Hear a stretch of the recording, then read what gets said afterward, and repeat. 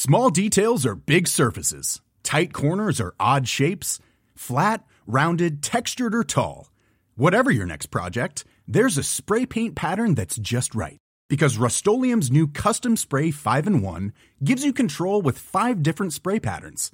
So you can tackle nooks, crannies, edges, and curves without worrying about drips, runs, uneven coverage, or anything else. Custom Spray 5-in-1. Only from Rust-Oleum. Millions of people have lost weight with personalized plans from Noom. Like Evan, who can't stand salads and still lost 50 pounds. Salads generally for most people are the easy button, right? For me, that wasn't an option. I never really was a salad guy. That's just not who I am. But Noom worked for me. Get your personalized plan today at Noom.com. Real Noom user compensated to provide their story. In 4 weeks, the typical Noom user can expect to lose 1 to 2 pounds per week. Individual results may vary. A lot can happen in 3 years, like a chatbot may be your new best friend. But what won't change? Needing health insurance. United Healthcare Tri-Term Medical Plans, underwritten by Golden Rule Insurance Company, offer flexible, budget-friendly coverage that lasts nearly 3 years in some states. Learn more at uh1.com. Hey, I'm Ryan Reynolds. Recently, I asked Mint Mobile's legal team if big wireless companies are allowed to raise prices due to inflation. They said yes. And then when I asked if raising prices technically violates those onerous 2-year contracts, they said, "What the f*** are you talking about, you insane Hollywood ass?" So to recap, we're cutting the price of Mint Unlimited from $30 a month to just $15 a month. Give it a try at mintmobile.com/switch. $45 up front for 3 months plus taxes and fees. Promo rate for new customers for limited time. Unlimited more than 40 gigabytes per month. Slows full terms at mintmobile.com. Hey Alarmy, check out Alarmist on Patreon for ad-free episodes and bonus content. Here's a preview of our Guest Alarmist series, only on Patreon. What is that instinct that made you run to the bathroom? Shame. Oh, 100%. I felt so ashamed. This is like, she was like an older woman too. Right. And she had this, you were disgracing her. She was disgraced. Like, make no mistake. If she came in with grace, she was disgraced. Yes. Go to patreon.com/thealarmist and subscribe today. Now, on to our episode. I was born with a special gift. The ability to mentally transform any situation into the worst case scenario in my own brain. My therapist calls my gift catastrophizing. And that's why I'm uniquely qualified to scrutinize and analyze history's greatest disasters and find out who's to blame. They say history repeats itself. Not on my watch. My name is Rebecca Delgado Smith, and I am the Alarmist.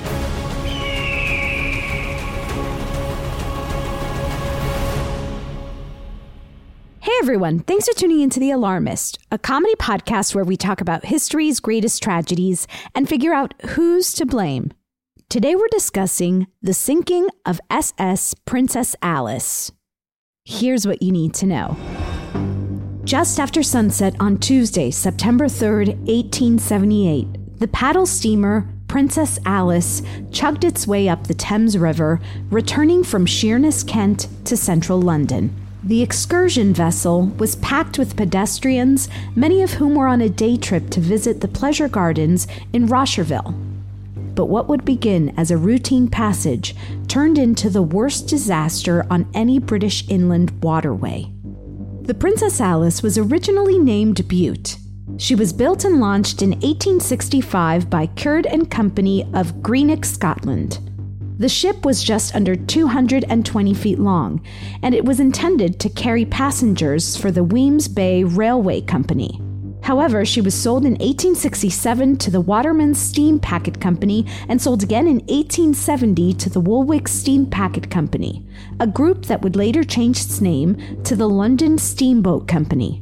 In 1878, she was refurbished, inspected, and permitted to carry up to 936 passengers. London at the time had a sewage problem. It was the height of the Industrial Revolution, and the byproducts of the industrial activity affected not only the air, but the sewers and gutters of the city. In response to this issue, the government built the Crossness Pumping Station, A massive public works project that connected all of the city's sewage, carried it to the station, and twice a day pumped it into the Thames in the outgoing ebbing tide, away from the city center. The route that Princess Alice took on September 3rd, 1878, and its timing couldn't have been worse. She was set to pass by the dumping stations just after over 75 million imperial gallons, closer to 100 U.S. gallons, of the city's waste had been released. To avoid the thick sludge, the captain of the Princess Alice, William Grinstead, turned the ship toward calmer waters on the south side of the river. But out of the darkness ahead appeared the Bywell Castle, a collier ship designed to carry coal and passengers. The Bywell Castle was more than 3 times the size of Alice in gross tonnage, and it was empty of its coal, so its bow was much higher. Despite futile attempts to slow or alter its course, the Princess Alice was struck on its side by the front of the Bywell Castle and split in 2. Passengers on the deck, many of whom couldn't swim and wore heavy wool clothing, were pitched into the river, and many others below deck helplessly submerged with the vessel. Hundreds of people met a horrific demise in the thick, dark, disgusting sewage water. Fun facts, aka death stats. The SS Princess Alice was named after Queen Victoria's 3rd child. Princess Alice's sister ship, Duke of Teck, was steaming just 10 minutes behind. The ship arrived too late to rescue anyone left in the water. The immediate aftermath of the Princess Alice and Bywell Castle collision lasted only 10 minutes, after which the water was quietly littered with bodies and debris. Between 69 and 170 people were rescued. 120 victims were buried in a mass grave at Woolwich Old Cemetery. About 130 people were rescued from the collision. Several of those rescued died later from ingesting the polluted water. Of the 750 believed to have been on board, at least 650 are known to have perished, and for weeks, bodies decayed in the polluted water or washed up on the riverbank. This incident remains the greatest loss of life in any Thames shipping disaster and of any British inland waterway shipping accident.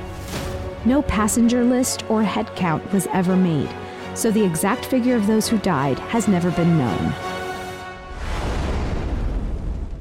With us today, we have producer Clayton Early. Hello. Fact checker Chris Smith. Hi. And our very special guest today is Adrienne Bain. Hi, Adrienne. Hello. Thank you for having me. We're so excited to have you. And I just want our listeners to know Adrienne is the host of Strangers Abroad and the new series, A Race Around the World. I wanted you to tell our listeners a little bit about both shows. Yes, absolutely. Nellie Bly and Elizabeth Bisland, both women, worked for newspapers. So Nellie Bly, the originator of the idea, I think a lot of people know her from her madhouse. She pretended to be insane and broke herself into a madhouse. She was just so bold and daring at a time when women had absolutely no rights. And she was like, I'm going to do it anyways. Yeah. So she worked for Joseph Pulitzer, and she has this idea to go around the world. And once they approve it, they give her 56 hours to get ready. Wow. And so she, one gripsack, heads on a steamship headed towards London, and she's trying to make it back to New York in under 80 days. Hence the Jules Verne, and she meets Jules Verne, which is absolutely insane. So the day that Nellie Bly leaves, the new editor of Cosmopolitan magazine, the one that we have, it's always a sexy woman on the cover, and there's 90-calorie cocktails and how to give the best blowjob, that kind of a magazine used to be a literary family Christian magazine. Hilarious. And so that editor reads about Nellie Bly's stunt to go around the world, and he's like, I I have a woman writer that I could send. I want some of this like publicity. The beautiful poetic thing about this story from a narrative perspective is that the fastest way to go around the world is the same way in either direction. So the series is broken up. Like both women travel farther away from each other and then cross over and then double back these same places, and they both have two very different writing perspectives. So you as the listener get to go to Singapore and Hong Kong and Aden. I love them so much. I want everybody to know about them. They should be a household name. And we're so excited to have you on because of this kind of I guess travel knowledge that you have. Yeah. Yeah. And this is the worst segue in the history of segues. No, you have to ask her. Oh my God. I forgot. I have to ask you. What is something that's recently alarming you, Adrienne? What's something that's keeping you up at night? We always ask our guests this question. Fantastic question. I feel like the general insecurity in the podcasting industry is definitely keeping me up at night. Yeah. Like a lot of networks this year, in their own creative and different ways, have canceled a lot of shows and fired a lot of producers, and it's been really hard. It's been really hard. And so that has definitely been keeping me up at night. Yeah. This is actually making it harder now to transition. But we can still do it. We can do it. Travel. Well, it was a hard transition. It was a hard turn that Yes. the Princess Alice tried to make Yes. in the River Thames. Yes, thank you, Chris. That wonderful assist. just as hard as it is for us to turn Yes. into this episode. Yeah, beautiful wordsmithing. Thank you so much. Yeah. I'll about peak right there. I won't get any better than that. So I'll probably just mute my mic from here on. That's out. right. That's right.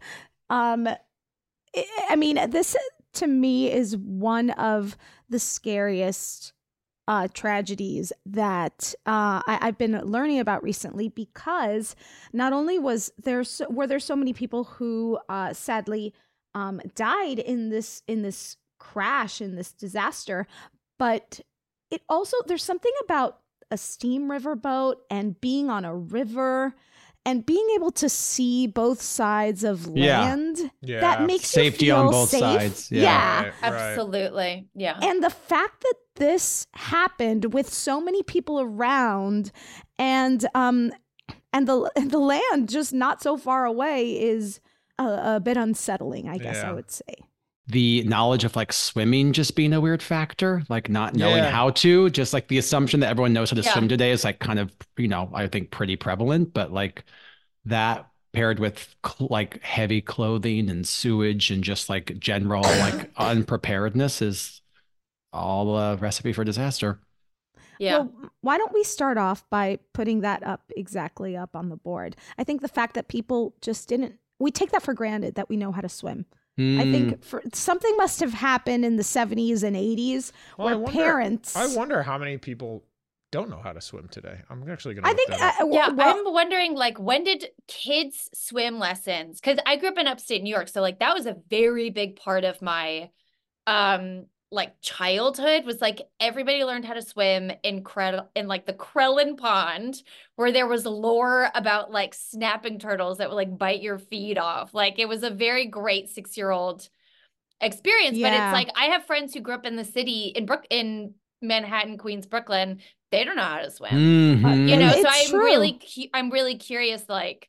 And they are living on an island, basically. They're surrounded by water. Exactly. We got 2 rivers to swim through, and the ocean. You're right. I wonder, Chris, if you could look up a fact of like at least how many Americans know how to swim, and then around the world, is it as prevalent as we might think? I'll tell you right now, according to a cursory Google search, that 1 in 5 Americans don't know how to swim. So call it about 80% do. Okay. That's actually pretty high. It's a pretty high.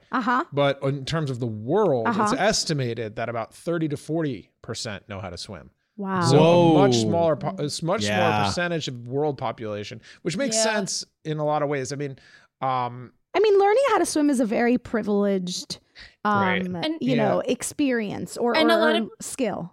And a lot of people live like inland, Yeah. you know, Right. like if you're not on the coast, Right.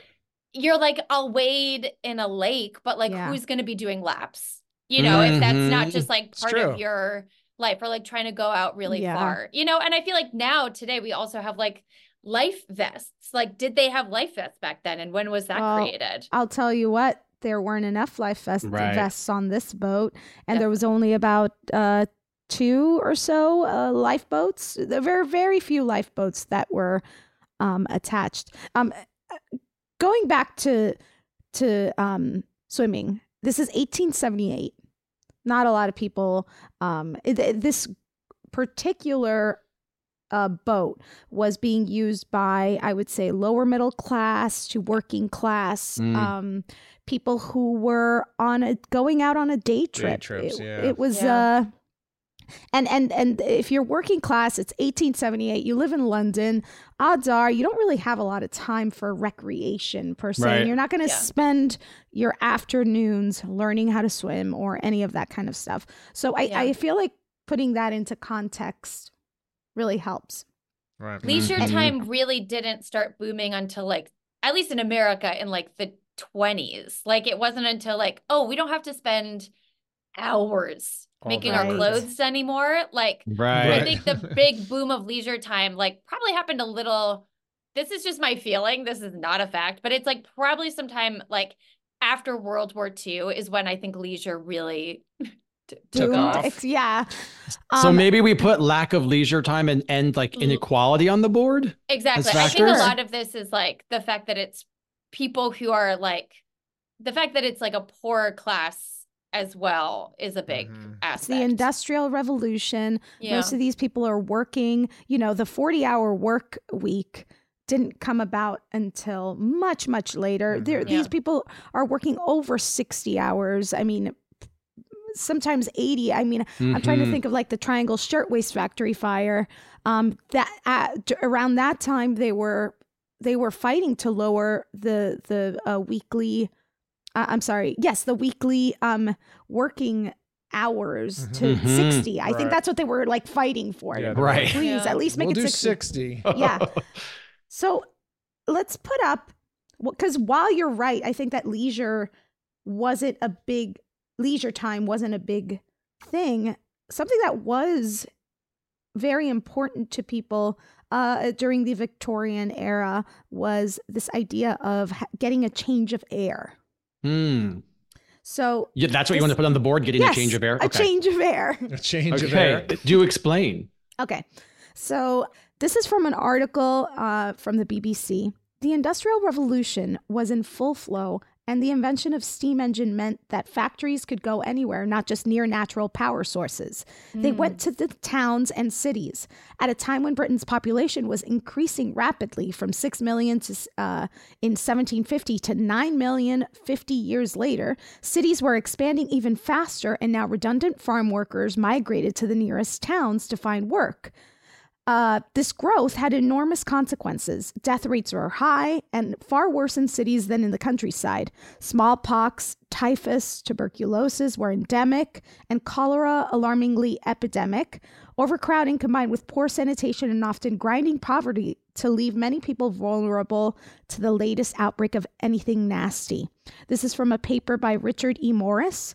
Health travel came into vogue in the mid-18th century, when European physicians began to recommend a change of air to patients suffering from such nervous ailments as melancholy and hypochondriasis. The purpose of the change of air was to revitalize the patient by coaxing a focus on new objects and new locales. Patients who followed through on these recommendations typically returned to their work lives invigorated. An early Victorian advocate of change of air was Irish surgeon James Johnson, whose very successful book, Change of Air, or The Diary of a Philosopher in Pursuit of Health and Recreation, chronicled a self-prescribed treatment that Johnson undertook through France and other countries. And the antidote that Johnson proposed for such evils that people could get from ailments was to go to the opposite kind of air. So if you had a lot of congestion, you would go to a dry location. So and around the same time, the sea voyage cure was not coming about, but enjoying renewed interest. And that was for people who believed it was good for tuberculosis. So that was it's very much like go west here in the Americas, right? Yes. Like you're sick in the East, go west, sit in the sun, go to your sunroom and just like convalesce. Yeah, that was a common trope. You see that in a lot of movies. You hear about that a lot. Like just getting fresh air, going to So I wish my doctor would also be like, you just need sea breeze. Like, go to the coast. You know, like they don't recommend that anymore. I know. I think you just need a break. I think you just need to look at nature. We have sea breeze pills now. Where you There's no time for sea breeze. Yeah.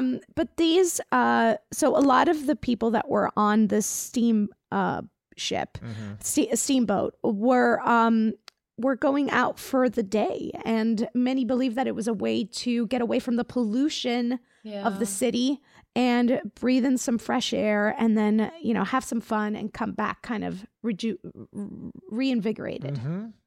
So we got to put the industrial rev up there, I think, right? Yeah, I think you're right, because that's what caused all the pollution, and as we'll get to later, what caused the the foul sort of sewage that was dumped into the Thames, that big problem that London had at the time was a direct result of all these sort of industrial buildings creating all this industrial waste, not only in the air, but obviously in sort of liquid and like solid form in the streets and the gutters. Also, are both ships steamships? Because that would also be like a bracket under the Industrial Revolution.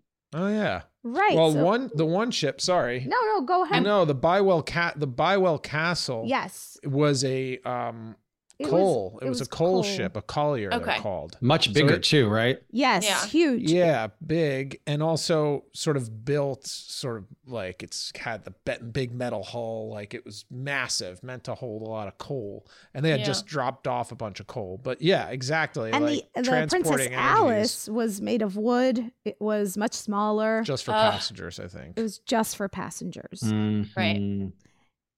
So there's a lot of technical stuff we have to put up on the board. Okay. First, let's put the different steering techniques. Okay. In the Thames. So this is from the London Column. Apparently, the skipper of the Bywell Castle, Captain Harrison, had spotted the lights of the Princess Alice and had correctly set a course to pass to the starboard of her.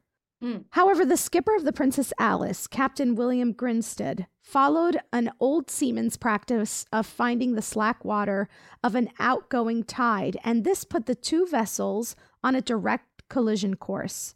Harrison attempted to reverse engines, but to no avail. His heavy iron ship rammed the dainty pleasure cruiser and split her in two. Oh my God. Mm-hmm. It's very... When you get into the details of how this accident happened, let's talk about, there were so many people on this ship. Yeah. It was overcrowded. And when the Bywell Castle split it in two, it sunk in about 4 minutes. Right. Which is actually, it's very, very fast. Mm-hmm. Yeah. Yeah. There was no time to, even if there had been like protocols, like in the case of an accident, everyone come to the top of the ship. We'll get our life jackets on. Right. We'll get on lifeboats. There wouldn't have been time for any of that protocol. Well, and that really speaks to the intensity of the collision. It slammed into it so hard that it wasn't like the Titanic that we all know about, where it just like scraped the side and there was a slow smashed into this boat. Right. Mm-hmm. Split it in two. And just to sort of circle back, we were talking about the captain. So the captain of the Bywell Castle, Thomas Harrison. Okay. But he put Dix in charge to go through the Thames because he was familiar with river driving. And this ship would be out in the seas most of the time, and that's when Harrison did. But Harrison sort of designated Dix to get through the river, just FYI. Gotcha. Let's put the captains up on the board. Okay. for their steering or whatever miscalculation occurred. This is from BBC. Robert Haynes, a musician in the Princess Alice band, was also saved. The double bass player was fond of ships and had noticed the Bywell Castle a couple of minutes before the collision. It looked to him as though the collier was heading straight for the smallest boat, but he thought little of it, having faith that Bywell Castle would alter its path. So some people even noticed, those who were up on the top of the ship, even noticed that there was a ship coming right at them. Right. But they thought nothing of it because it was almost like too obvious. Like you wouldn't. Yeah. Well, there is like that weird, and I don't know how to qualify this for the board, but when you're on a boat or you're on a plane, you sort of just assume that whoever's in charge knows better than you. Yeah. Because you're not an expert in it. You know what I mean? So you're like, oh, I'm sure it's fine. You see a big ship coming in. At what point do you panic? Yeah. I don't know. Are we putting Captain Harrison, or do you want Dix on the board for the Christopher Bywell? Dix? I think it's got to be Harrison, right? Because he was in charge. Let's put them both up there and then decide it later. They were off course, technically. So Harrison, and what was Dix's first name? Christopher Dix. Okay. He's a fellow Christopher like me, so I'm going to defend him to the death. Sure. So I feel like the overcrowding is something we also have to put up on the board. Okay. Overselling tickets that led to overcrowding, perhaps. Absolutely. This is from AP News. Most of those who were below when the collision occurred died due to overcrowding and the speed with which the ship went down. Bodies were found piled in doorways and companionways when the wreck was raised. And for weeks afterward, boatmen on the river were fishing corpses out and taking them ashore for a reward of 5 shillings each. Yeah. Oof. Ooh, boy, it's bad. This is from the BBC article again. Other survivors described being overwhelmed by an instinct of survival. One man told the Illustrated Police News, a somewhat sensationalist tabloid, how he had to push drowning people off of him to reach safety. Oh, God. Claude Hamilton Whale said, I found my brother swimming about. We were both good swimmers and we made for the screw steamer. The 20-year-old clerk added, the water was full of people. We had great difficulty in avoiding them. A woman clutched me, but I got away, and I saw her go down like a stone. I know, it's horrible. Merriman was taken to South Woolwich Pier after he was retrieved from the water. There were others also rescued, but few recovered. One boy died on my lap. I know, it's really terrible. And I just want to say, you know, at the end they did an inquest, and there was no what would you call it, like a list of passengers. There was no manifest or something. Of who was on the boat, because the way that they sold their tickets was a daily fare. So you could use that ticket to go back and forth in one day. So if people were just hopping on and off the ship, then they wouldn't keep track of who was on it. So right. There's no way to know. It's like the subway. Like you don't have like no one is keeping track of everyone exactly, or like on a bus. Yeah. Right. You're just like, I'm off.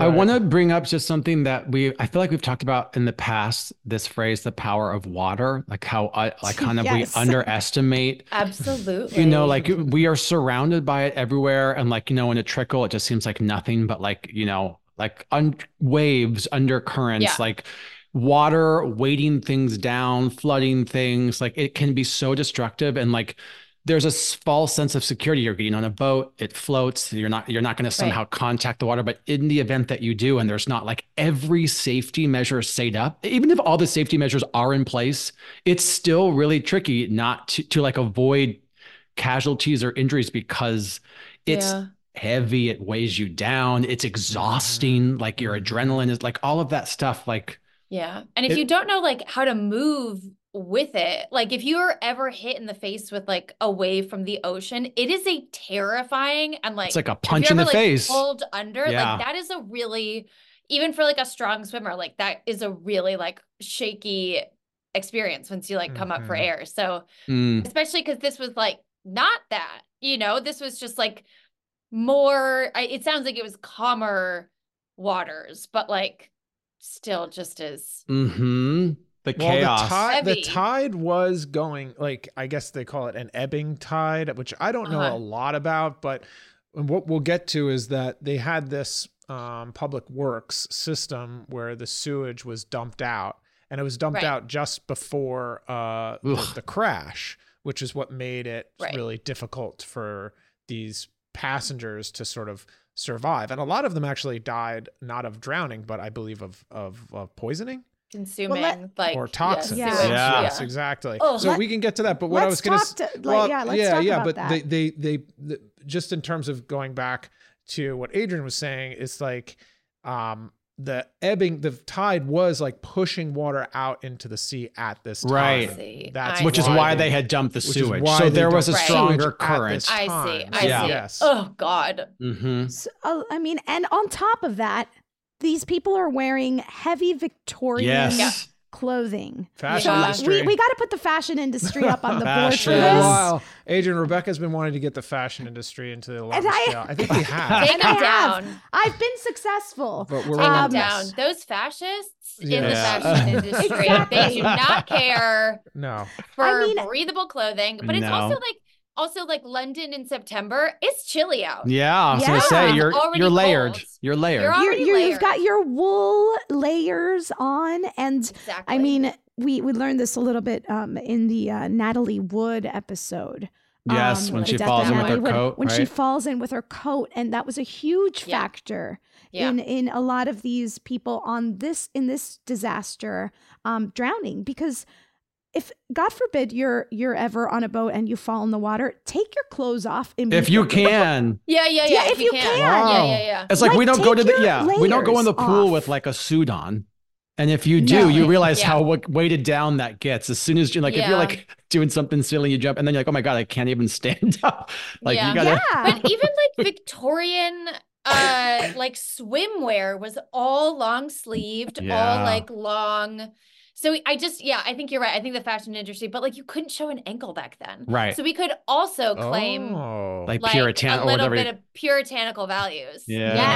Yes. Yeah. I love that. Like. Yes. Yeah. Totally. Let's talk about the sewage. Yes. Very important. Yeah. Huge part of this disaster that makes it double sad, but also very gross. It's like an insult on injury. Is that the phrase? Exactly. Yeah, That's so. Let's put the sewage or the pollution in the Thames River in 1878. Yeah. This is from AP News. In the year 1878, there was no protection for the environment back then, and when the passengers were thrown from the ship, they landed in water polluted with 75 million gallons of raw sewage that had been released into the river an hour before. I mean, don't you think you would even if you don't get in a shipwreck, are you just on a boat smelling that? You're smelling it, right? 100%. You have to. So 100%. I actually. Because also, like, what is the buoyance? Like, is the sewage more buoyant than, like, is it going to sink or swim? That's a good question. I can't remember the biology terms for it in this moment, but now so then are you smelling it even more? I'm thinking that could have been a reason why there were so many people that were inside the vessel Right. when the accident. Because why would you be up top? You don't smell that? No. Yeah. Ah, great point. So this then actually the weight of that ship is like more concentrated because oh my god, Gross. It's terrible. This is from the Royal Museum of Greenwich. The water in this stretch of the Thames was foul. One survivor, Mr. Huddart, said later, "I noticed something very peculiar in the water. Both the taste and smell were something dreadful, something that I could not describe. Having been down to the bottom and having rose again with my mouth full of it, I could give a very good picture of it. It was the most horrid water I ever tasted, and the smell was also equally bad. No wonder. The water was full of sewage from the northern and southern sewers, which discharged waste into nearby Barking Reach." So I guess they had Oh, well, actually, this should explain it. Pollution caused by the unrestricted release of raw sewage into the river was to blame for numerous deaths. The stretch of the river in which the accident occurred had recently had a deadly cocktail of chemicals and microbe-laden sewage emptied into it, resulting in poisonous waters being ingested by victims. Even if they could swim, there was little chance they could survive the pollution. Writing at the time, a chemist described the terrible conditions in graphic terms. At high water, twice in 24 hours, the floodgates of the outfalls are open when there is projected into the river 2 continuous columns of decomposed, fermenting sewage, hissing like soda water, with baneful gases so black that the water is stained for miles and discharging a corrupt, charnel house odor that would be remembered by all who have passed through it on those summer excursions. As being, it was peculiarly depressing and sickening. So I guess twice daily they would release 75 million gallons of raw sewage. Just to sort of, because I got really fascinated by this. I did a little research and got into the history of this. And London, Victorian London, the sort of problem that happened during the industrial era was that like they blew up in population. Right. I was going to say population control or. Right. Exactly. And they've like never had a good handle on like their sewage waste. Like just historically, London has been like, no offense, now it's lovely, but historically it's been like really gross, and like areas have been subject to just like fire because like parts of the city burned down because of just like so much like garbage everywhere. It was a big problem, but 2 decades before this accident in 1858, there was something called the Great Stink, which was like, no, it was the Thames. It was this big outcry because the Thames was just littered with human waste because of the current system. They actually not fixed it, but this guy, Joseph Bazalgette or something like that, he created the sewer system. Yeah. Right. Okay. Which this outpour, this sort of dump was the result of, essentially, which is basically like it's a complicated system of sewers that leads to these reservoirs, and then twice a day while the river is like ebbing out, it releases the sewage. And it was a much bigger improvement on the old system. So this is like actually a massive improvement. Right. However, it's new, it's sort of implemented, and now it's coming into contact with this obviously form of like transport, right? Yeah. And it got like excrement off the streets, but it didn't really solve the river problem, right? It just kept a lot relying on the river to be like the dumping ground. Although what we're talking about is the crash site is much outside the city center. Okay. Right. So it in a sense fixed the problem in the city, more populated city center, sure, and it sort of pushed it out to the quieter areas. I have 2 questions. So if depending on like when, do we think that the passenger ship was going against the current, which I feel like would make it more difficult to navigate as well? Because the river, like that's possible. I think you're right, because the Thames exits like east into like the coast of England, so they would have been heading west in the opposite direction. They would be going against the river current because they were returning. My second thought is maybe this is why so many people in that area didn't know how to swim, is because the river was just so disgusting. You're right. Like, that's like where you're going. You're not going to a pool. Exactly. You know, like I don't know how like other lakes and stuff are in that area of England, but I'm like, if that's your main area to learn how to swim, like no one's going in there. You know, I can't go in the Hudson River. No, you know, no. It's 2024. You know, so God forbid. You know. All right. Yes. So I think that's a good point. That's a really good point. I feel like we have a good board. Okay. Do you want to put? I mean, anything we're forgetting in terms of this like sewage thing? Oh, Clayton has put sewage, Thames River pollution. Okay. Yes. We've got the sewage. Explosion. We've got the Industrial Revolution. Let's read it, see where we're at. If we want to add anything, we can. Okay. Let's take a quick break, and then we'll start knocking things off the board. In the market for investment-worthy bags, watches, and fine jewelry, Rebag is the answer. Rebag is a luxury resale platform where each piece is carefully inspected by experts to ensure quality and authenticity. Use Rebag to buy and sell finds from the world's top brands, including Louis Vuitton, Chanel, and Cartier. Head to Rebag.com and get up to 15% off your first purchase as a member with code REBAGNEW. Shop today at Rebag.com. That's REBAG.com. And use promo code REBAGNEW for up to 15% off your first purchase as a member. Hey, I'm Ryan Reynolds. At Mint Mobile, we like to do the opposite of what Big Wireless does. They charge you a lot, we charge you a little. So naturally, when they announced they'd be raising their prices due to inflation, we decided to deflate our prices due to not hating you. That's right. We're cutting the price of Mint Unlimited from $30 a month to just $15 a month. Give it a try at mintmobile.com/switch. $45 up front for 3 months plus taxes and fees. Promo rate for new customers for limited time. Unlimited more than 40 gigabytes per month. Slows full terms at mintmobile.com. A lot can happen in the next 3 years. Like a chatbot may be your new best friend.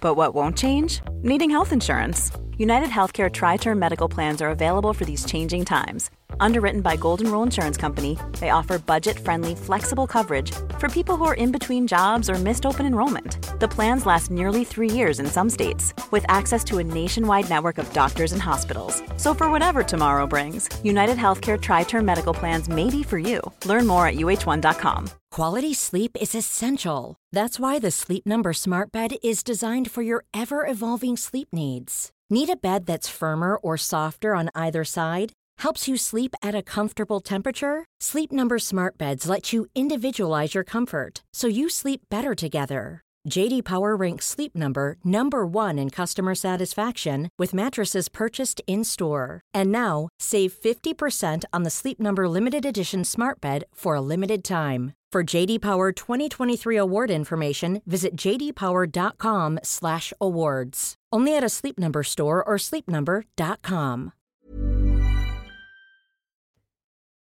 Okay, who's to blame for the sinking of the SS Princess Alice? Is it taking the ability to swim for granted? Lack of leisure time, inequality, getting a change of air, industrial revolution, different steering techniques, Captain Grinstead, Captain Harrison, Christopher Dix, overcrowding / overselling tickets, the power of water, fashion industry, puritanical values, sewage / the Thames River pollution, or population explosion control. Ooh. I mean, part of me just going back to maybe the only thing that's missing here, like going back to what Chris was saying about this big like solution for the sewage is like and in relation to population control, it's just like a lack of city planning. I feel like, the evolution of like city planning is still a thing and like how you manage populations, but it just seems like back then it was like an afterthought. Like they weren't really thinking about how to properly accommodate a growing population. Right. Or sort of account for their safety, because again, we came across this with the Thanksgiving Day disaster in that football game in America, which was that like there just aren't a lot of regulations, and sort of the value of human life is sort of like it's less valuable than it is now. It really just was. And that's where we landed on that. I don't know if we want to include that here. I'm not sure. This feels more like an accident that, sure. I don't know. It's the boats. I feel like that ties back into inequality. Yeah. Because like this is, like poorer people and the middle class are taking this. And like, if there were other modes of transportation, I don't know. I can't imagine that a lot of wealthy people were on this. Mm-hmm. No, none. Yeah. So I feel like it's more with the inequality. Yeah. Okay. We'd probably fold it into that eventually anyway. So that sounds right. And how that manifests is with the overcrowding and just the overselling of the tickets and getting as many people on these ships and not caring if there's too many at one time. Yeah. Right. Airplanes still do that. And it blows my mind that they like still oversell tickets. Mm-hmm. It's like, I know they're hoping or they're expecting people to either cancel or miss their flight. But that just can't be a way to run a business. No. Right. Yeah. Right. If you're running your business that way and parts of your plane are falling off midair, as one just did on Alaska Airlines, oh my God, then that's where you should be spending your money. Oh my God. So now that we have this board, I feel like there's not a lot of obvious things to take off the board. I mean, perhaps getting a change of air could come off. Do you guys include just like bad luck? Like, it just seems like it was like so many, there are a lot of small pushes. Like it all lined up. Like the planets unfortunately aligned in this moment. It's true. I'm curious if you, in the way that you include Power of Water, I'm like, do you ever just it's poor timing? Water, bad timing. Yeah. I mean, we can put it up on the board, I think. Why not? We've had bad timing on the board before. Bad timing also plays in not only in this huge, massive release of all the sewage, but also the darkness, the light. I think made it more difficult for the boats to see each other because it was so dark. It was the evening. That's right. Oh, yeah. It took place around 7 p.m., right, Chris? 7:20 or between 7:20 and 7:40. I feel like that's probably close to when the sun would go down. If not, like the sun was like close to setting. Yeah. No, it was set. It was set. It was set. Okay. No, yeah, totally. It was dark out. Yeah. Okay. That feel makes it even scarier too now that if you think about it. Oh yeah. You know, you're kind of in darkness. Usually a river is darker because you're not in there are no like street lights or ambient lighting. And to that point, like one of the scariest and most like harrowing accounts that I like read in my research was that the sounds of this was that it was just shrieking and screaming in the dark, and then 4 minutes later, silence. Right. Oh my God. Yeah, that's really awful. How and to that, I want to take off lack of leisure time because that really kind of feels like victim blaming, like we're blaming people for not being able to swim. You know, like I don't think that's right. I don't think that was part of their society back then. Yeah. I also feel like if that's the case, then we can take their ability to swim. Agree. I'm not sure that's If anything, I would honestly blame the fashion industry over their ability to swim. Right. I would say like that contributes to like maybe the mortality, but you can't even say that because even if everyone knew how to swim, there was the sewage factor. Exactly. Right. Exactly. So even like the strongest swimmers like could get sick and die. Yeah. Exactly. So then that's so tricky because I'm curious if they had like warnings of like do not swim in this river.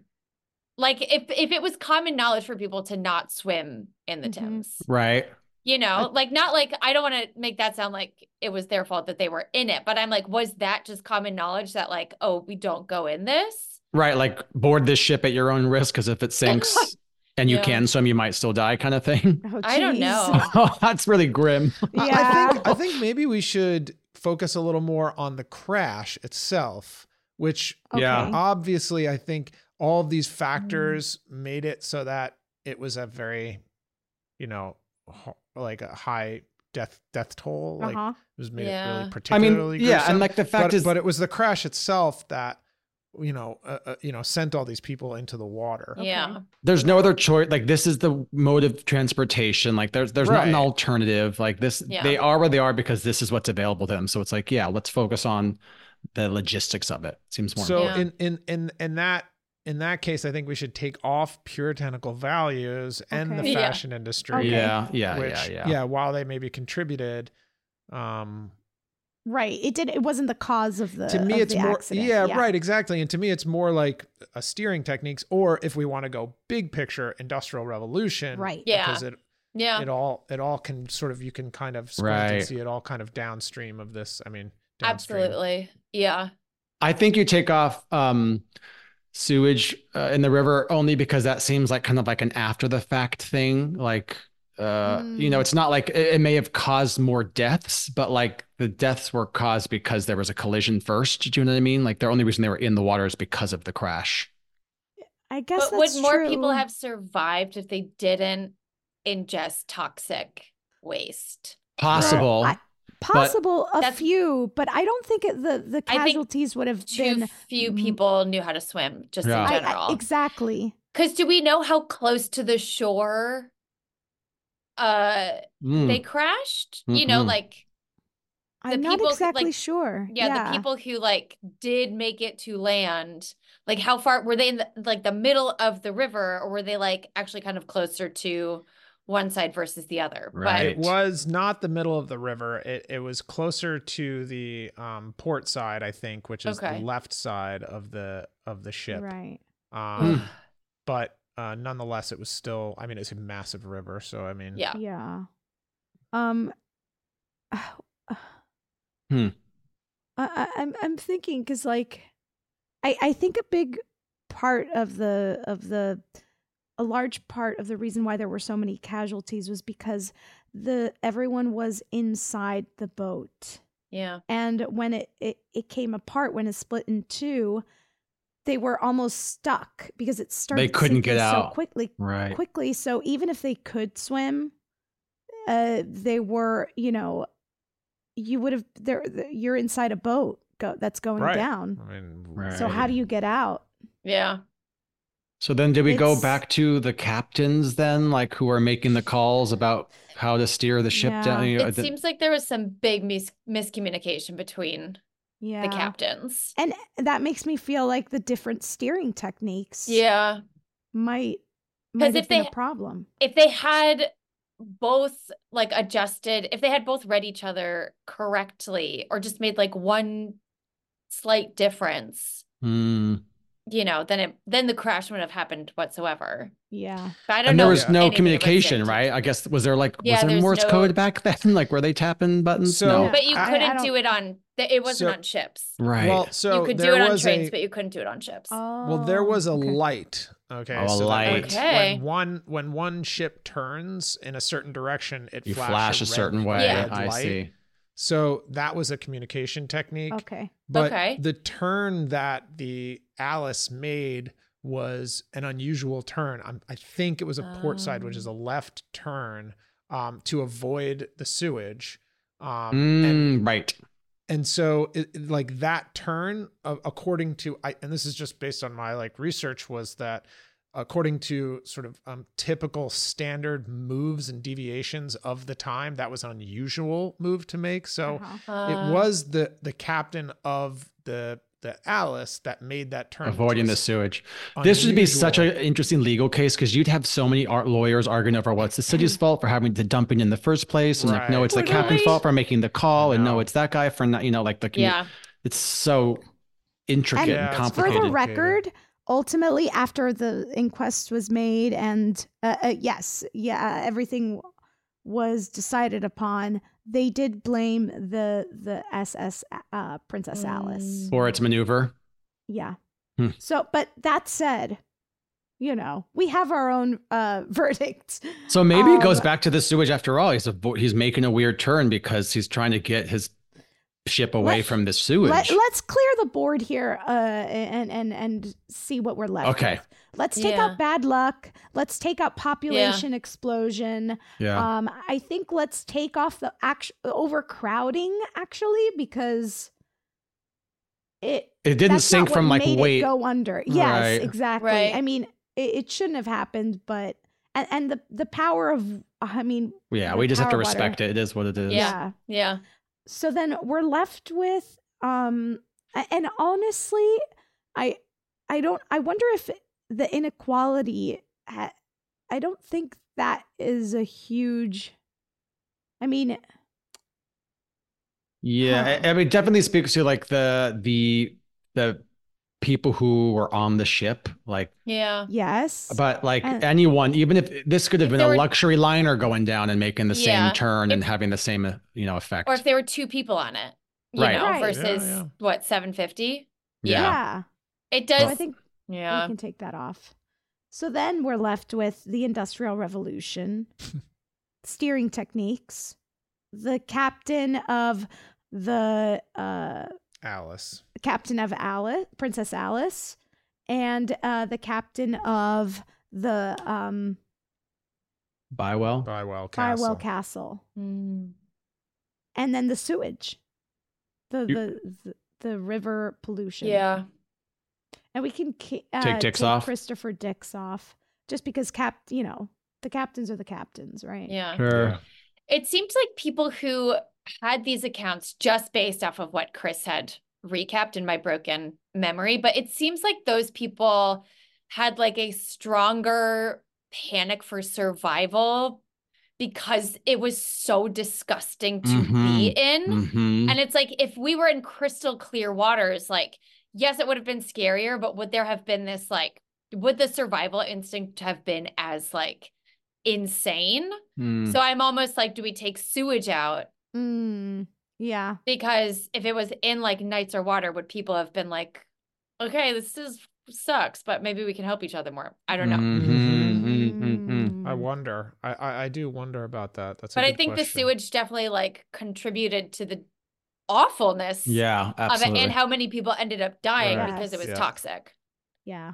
And the reason why they were steering away. Well, that's my thing. Exactly. Oh, yes. So then maybe that is, like, if there hadn't been the sewage factor and they were like, we don't need to avoid the sewage, then they could have just kept going straight on and there would have never been a need to turn. Like, there would have been more space on the river. Right.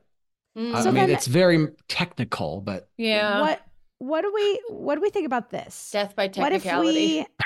God, that's awful. It's awful. What if we blame the sewage and we slap the captain or the two captains for their steering techniques? Is that weird? Do we blame the Bywell? I feel like the Bywell Castle guy, like, really tried to. It was counterbalance. Counterbalance. They couldn't do anything about it. But it was like too late. I think we have to assume that he saw it when he saw it, and he tried all that he could, and by all accounts, he did. Yeah. I feel good about blaming the sewage. Yeah, and then we I feel good slapped about blaming sewage. the captain of Princess Alice. Yeah. I like Sorry, that. man. I'm going for it here. Captain William Grinstead, captain of the SS Princess Alice, you're getting the big slap. And sewage in the Thames, you're going to the alarmist jail. So, I mean, this wasn't an easy job. It wasn't this was a dirty job you had to help us with, Adrian. Yeah. It was a delightfully strange way to spend my afternoon. But we couldn't have done it without you. I wouldn't. I am so honored to have been part of this prosecution, I guess. Yeah. Which is not. It's not normally in my wheelhouse, but this was an amazing way to spend my afternoon and be with you, lovely people. So it was very fun. Adrian, thank you so much for being on the show. Oh my God! Thank you so much for having me.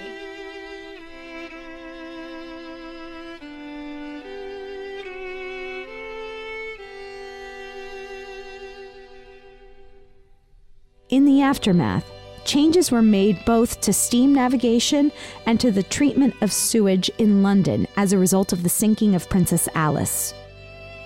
And in a cruel twist of fate, 5 years after the crash, the Bywell Castle disappeared in a storm off the coast of Portugal. The Alarmist is now on Patreon. Subscribe and get ad-free content along with bonus episodes. Go to patreon.com/thealarmist or check out the link in our show description. Visit our website, www.thealarmistpodcast.com, and follow us on Instagram @thealarmistpodcast and on Twitter @alarmistthee. You can also send us your thoughts via email to thealarmistpodcast@gmail.com. Today's episode was produced and engineered by Clayton Early with editing by Molly Hockey and fact-checking by Chris Smith. Thank you to our associate producer and researcher, Crystal Dinsberg. The Alarmist is executive produced by Rebecca Delgado Smith. Tune in next week. We'll be discussing the Super Bowl 38 halftime show controversy.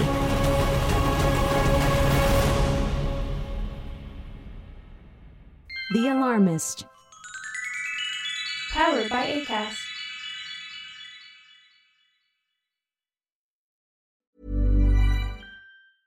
Small details are big surfaces. Tight corners are odd shapes.